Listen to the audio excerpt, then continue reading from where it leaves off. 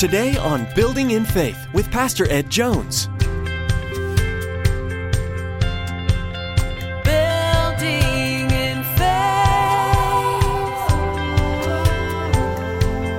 Paul the Apostle uses a derogatory term. He's not going to mince words because this is serious business with these people who are perverting the gospel, because grace plus works destroys grace.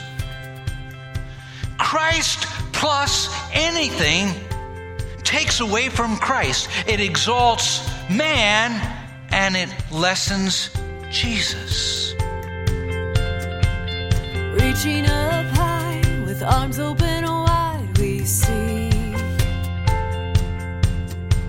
you're changing our lives so we can be our hands and feet. We need to be wary of anybody who puts anything as equal to or above Jesus. This goes for those in the church who may say certain things are required to get to Jesus. Pastor Ed tells us that Paul called these types of people vermin and evil workers. The fact is, all that is required to get to heaven is Jesus. All that is required to find beauty in life is Jesus. All that is required to find your purpose is Jesus. Any questions, concerns, burdens, or trials you may have, take them to Jesus. Now here's Pastor Ed with today's message, Safeguarding Your Faith. Building in Faith.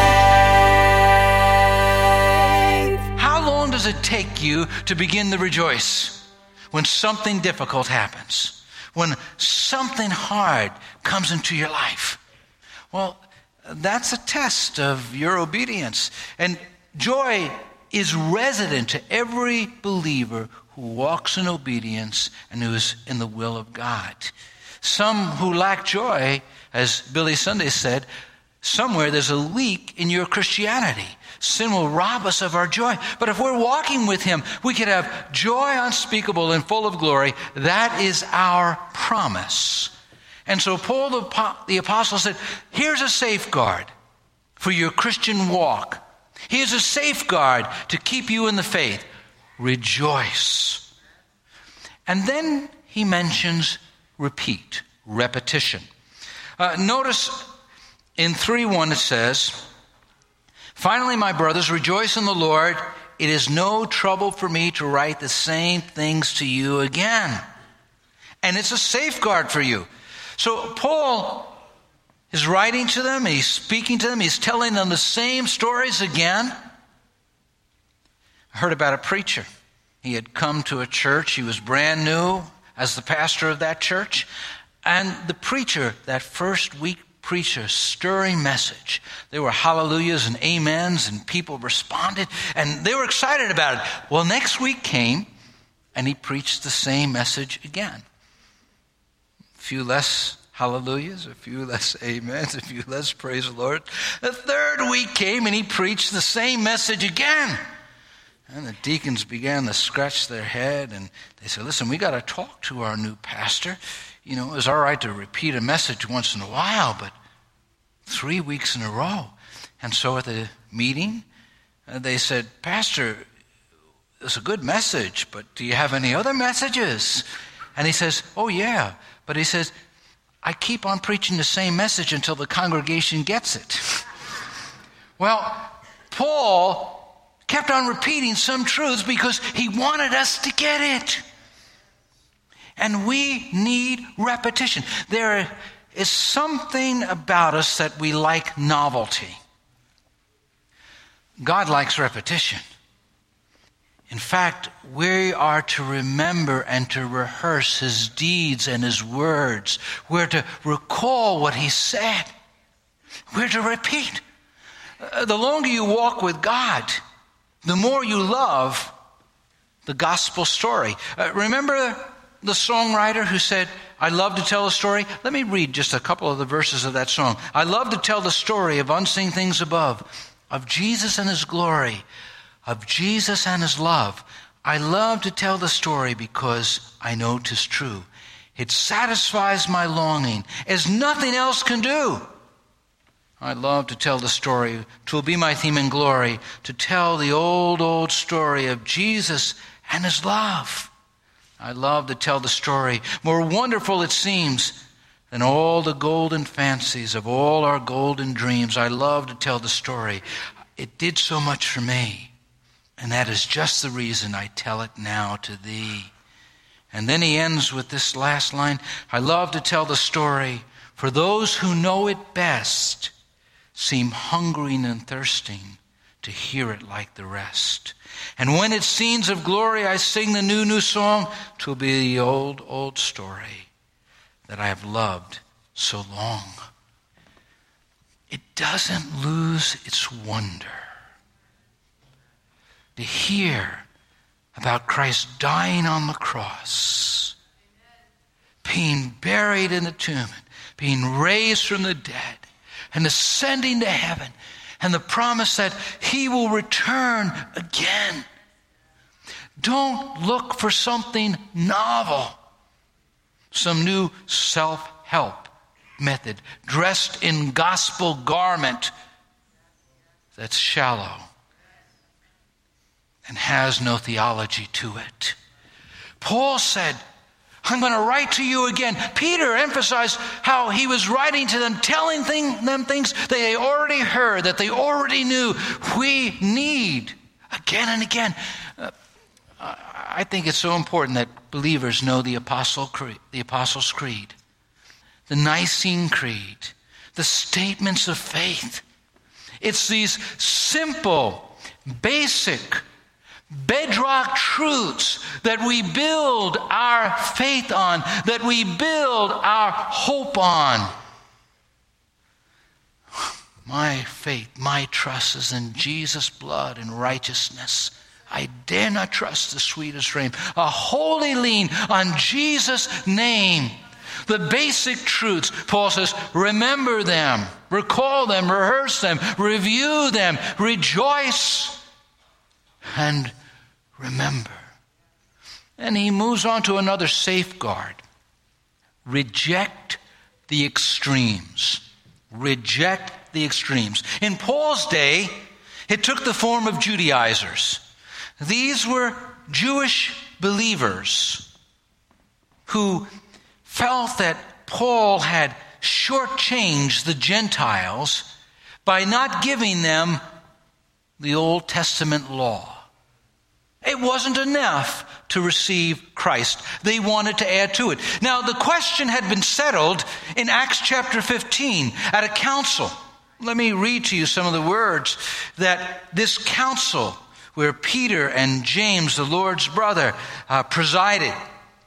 And now are you going to correct God by burdening the Gentiles with a yoke that neither we nor our fathers were able to bear? Don't you believe that all are saved the same way by the free gift of the Lord Jesus Christ? Salvation is through Jesus. But there were some who felt, we got to see them follow dietary law found in the book of Leviticus. No, they need to be circumcised, a sign of the covenant. No, they need to observe Jewish holidays and regulations. And Paul was saying, no, the Gentiles don't have all of those laws. There's a new covenant that God has formed, that God has established with believers. And what happened is these went around as teachers trying to correct Paul's teaching, and Paul, listen to his strong words. Watch out for those dogs. Now, I know you're scratching your head, saying, well, I know I wouldn't want to be called a dog, but it's not that bad. Well, wait a minute. I know in your neighborhood, when you walk your dogs, you may not know your neighbor's name, but you know those dogs' names. And people just spend all sorts of money on, of course, their pets. And dogs are one of the man's best friend, as they say. But back in biblical times, people didn't have dogs as pets. They would roam the streets like scavengers, like wild packs of wolves. An equivalent, in our thinking, might be to call them rats. So Paul the Apostle uses a derogatory term. He's not going to mince words because this is serious business with these people who are perverting the gospel. Because Grace plus works destroys grace. Christ plus anything takes away from Christ. It exalts man and it lessens Jesus. And so Paul the Apostle didn't want them in any way to become caught up in the teachers who were teaching false doctrine. And their teachings were detrimental. John Ruskin said, "I believe that the root of almost every schism and heresy from which the Christian church has ever suffered has been the effort of men to earn rather than to receive their salvation." Someone else has said, "One era is the bridge to another." What happens is you begin believing the wrong thing, and it could start out okay. But you say, boy, this is a nice tradition, and then you raise the tradition to the place of a biblical precept, and you take that biblical that precept and you make it a law, and you say, well, if you're really a good Christian, this is how you, if you really want favor with God, this is how you fill it in. It's important to tithe, but don't come to church saying, I've been tithing, God has to hear me. He hears us because of mercy and grace. Well, I've been faithful to the church. Well, that is absolutely such a blessing, and we should be. But don't put the cart before the horse and begin to think it's because of what you've done or haven't done that you have favor with God and acceptance with God. He actually calls these men workers of evil. Now, they wouldn't have seen themselves in that way. They wouldn't have seen themselves in that light because they're thinking they're doing good.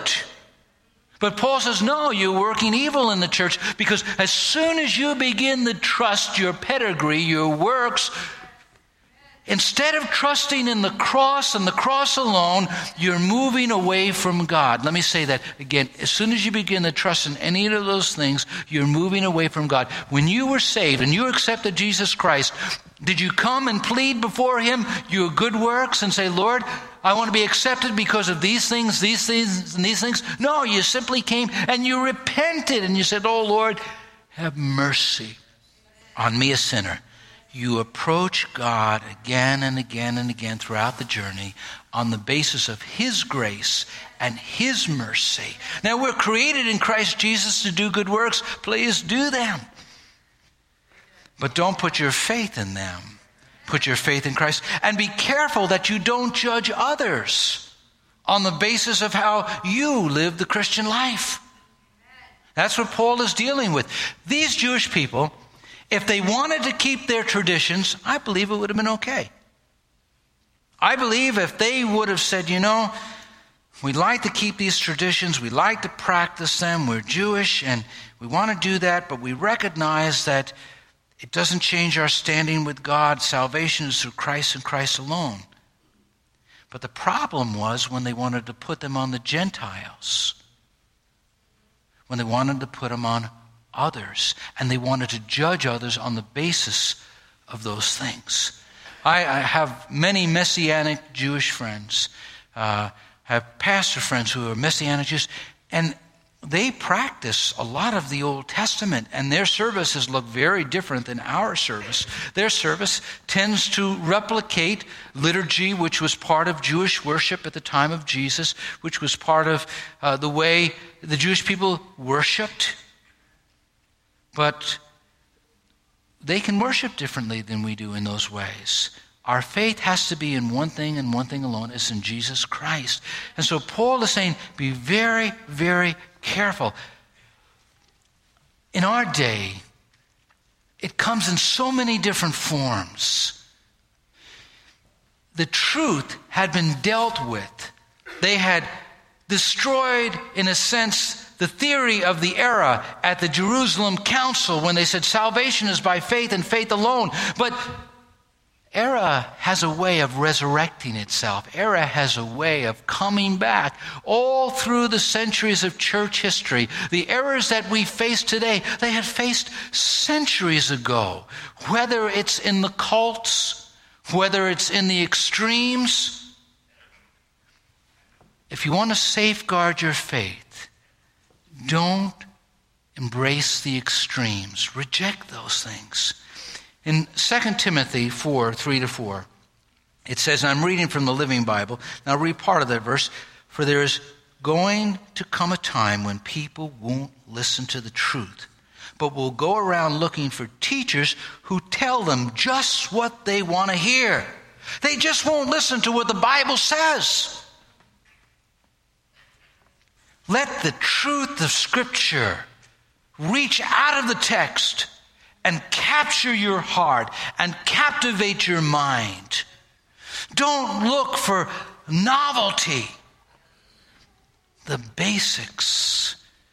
Don't let swaying words and fancy sermons and persuasive personalities set the sail of your ship, because it will end in shipwreck. That's what Paul was warning them against. He says, watch out for those dogs, those men who do evil, those mutilators of the flesh. And he's referring to those who are requiring circumcision. But the word he uses, mutilators of the flesh, is a throwback to the prophets of Baal who are beating themselves and cutting themselves and trying to get heaven's attention because they're worshiping Baal. But they're worshiping the wrong God, and they're worshiping the wrong way. Come and depend on one thing alone: the mercy, the grace, the blood of Christ.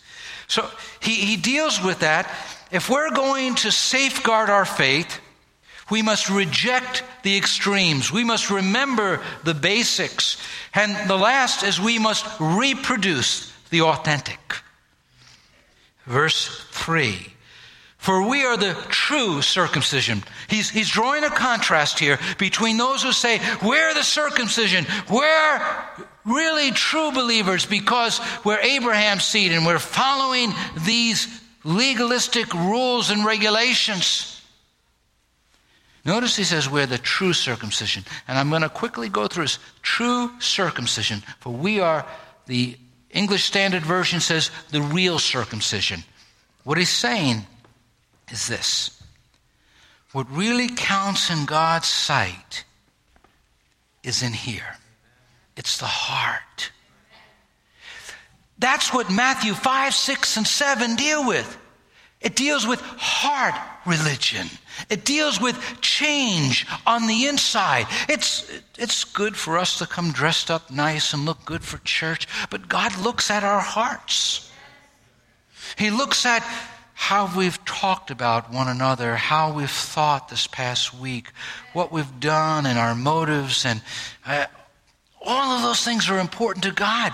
And He wants the circumcision of our hearts. In fact, in Jeremiah 9:25 it reads, a time is coming, says the Lord, when I will punish all those who are circumcised in body, but not in spirit. When God convicts with His Spirit, and we respond, and we change, and we humble ourselves, and we're broken in His presence. That's the circumcision of the heart. And then he talks about those who are circumcised in heart. This is how they'll live. This will be the evidence. This will be the expression. One, they'll have true worship. For we are the real circumcision who worship by the Spirit of God.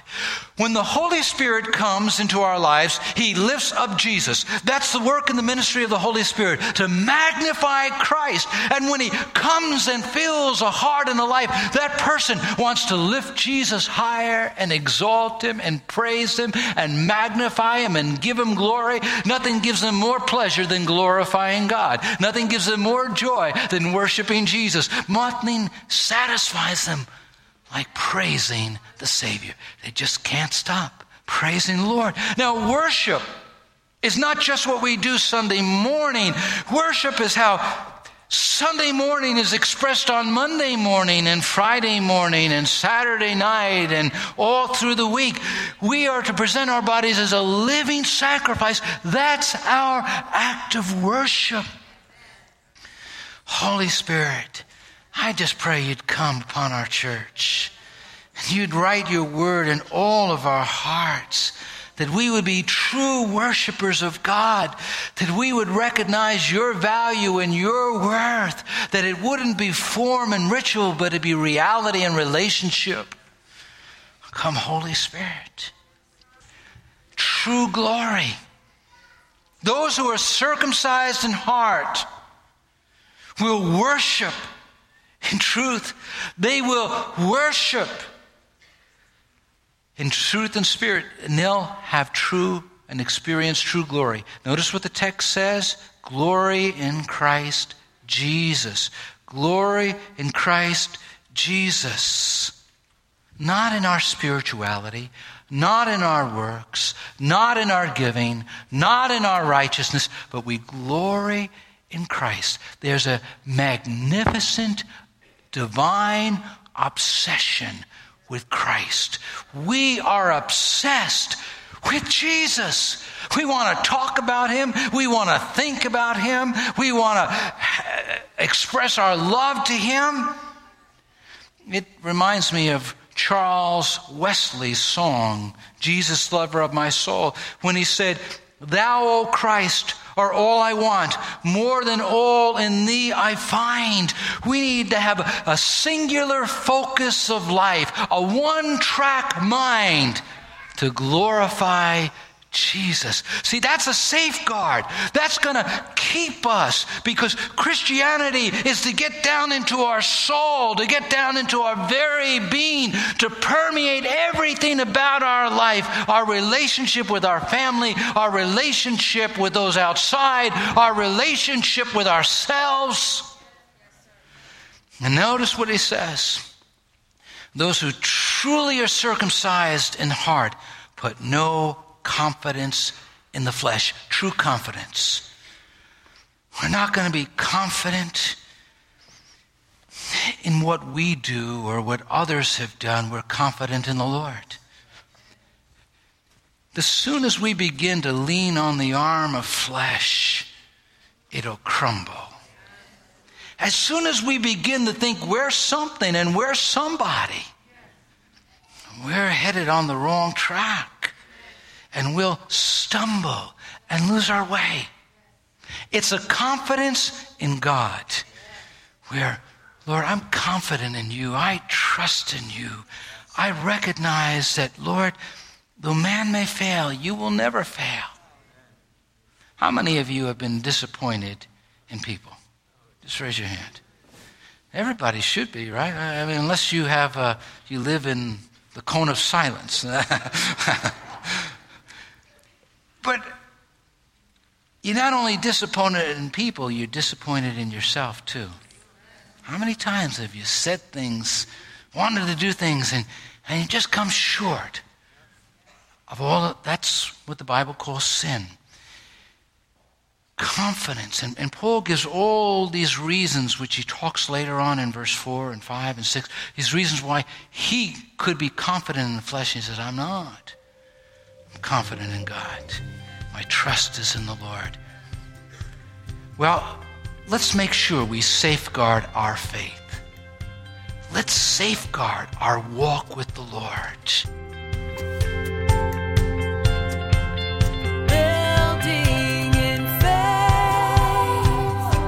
We're so glad you've joined us again today for Building in Faith, for Dr. Ed Jones' teachings from the book of Philippians. Even though Paul wrote this book while in prison, the joy of the Lord fills every word.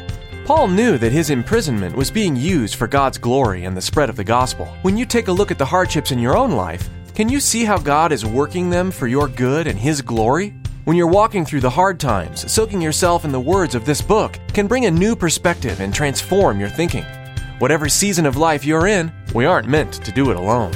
We encourage you to find a community of believers to journey with. This family of faith will be able to offer you the support you need in any situation you face. If you're in the Poughkeepsie, New York area, We'd love to see you at Faith Assembly. Weekend services are 9 a.m. and 11 a.m. on Sunday, and there's a Wednesday evening Bible study at 7 p.m. Find out more about Faith Assembly by visiting our website at buildinginfaithradio.com.